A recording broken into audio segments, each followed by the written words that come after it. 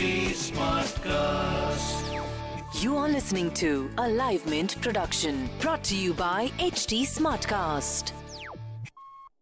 Indian markets ended lower as number of COVID cases are on the rise. Hello and welcome to Mint's Evening Market Wrap. I'm Nasreen Sultana. Let me take you through the market action today.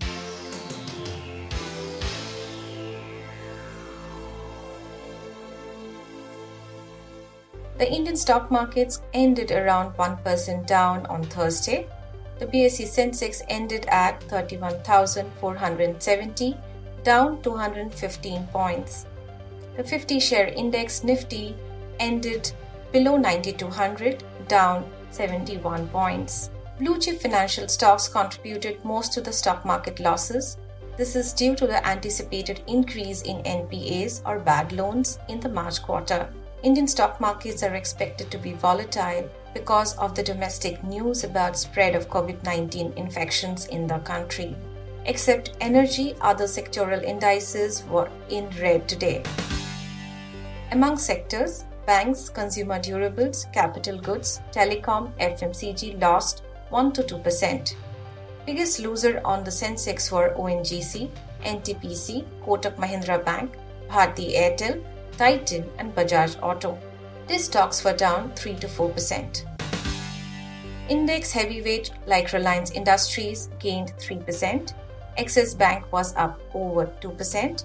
M&M was up over 3% and IndusInd Bank gained 7%. Shares of Yes Bank surged 20% after its surprise net profit in March quarter. Yes Bank reported a net profit of rupees 2,629 crore in Q4 against a loss of rupees 1,507 crore in the year-ago period. This was due to income from write-down of additional Tier 1 or AT1 bonds. In other news, in a biggest secondary trade in Indian markets, GlaxoSmithKline or GSK has sold its 5.7% stake in Hindustan Unilever for Rs 25,480 crore. The share sale was done through a bulk deal at a share price of Rs 1,905 rupees. The HUL stock ended flat at Rs 1,992.50 per share. State Bank of India has reduced interest rates on fixed deposits for up to 3 years tenor by 20 basis points. State Bank has also reduced its MCLR or marginal cost of fund-based lending by 15 points. After this reduction, EMIs on home loans will get cheaper.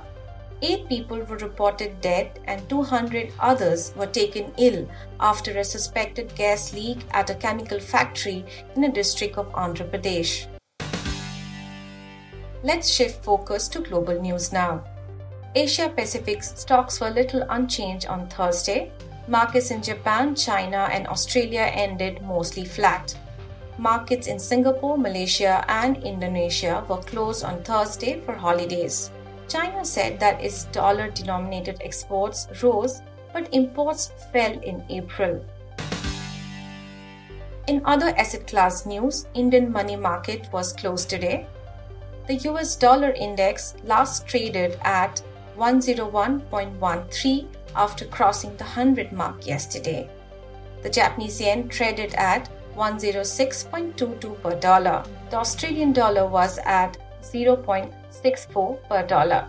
Oil prices were lower. International benchmark crude futures were down 1.3% at $29.33 per barrel. US crude futures slipped 1.4% to $23.65 per barrel.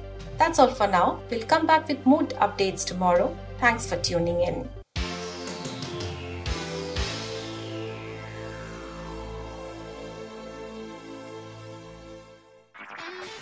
This was a Live Mint production brought to you by HT Smartcast. HT Smartcast.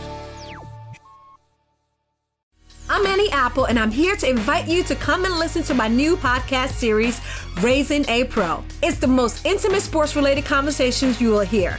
Each week, we explore the journeys of some of your favorite NFL players through the eyes of those that know them best. from Joe Burrow, DeAndre Hopkins, Myles Garrett, Ezekiel Elliott, Nick and Joey Bosa, just to name a few. With exclusive insights and information, we leave no stone unturned. Subscribe now to Raising a Pro on your favorite podcast app.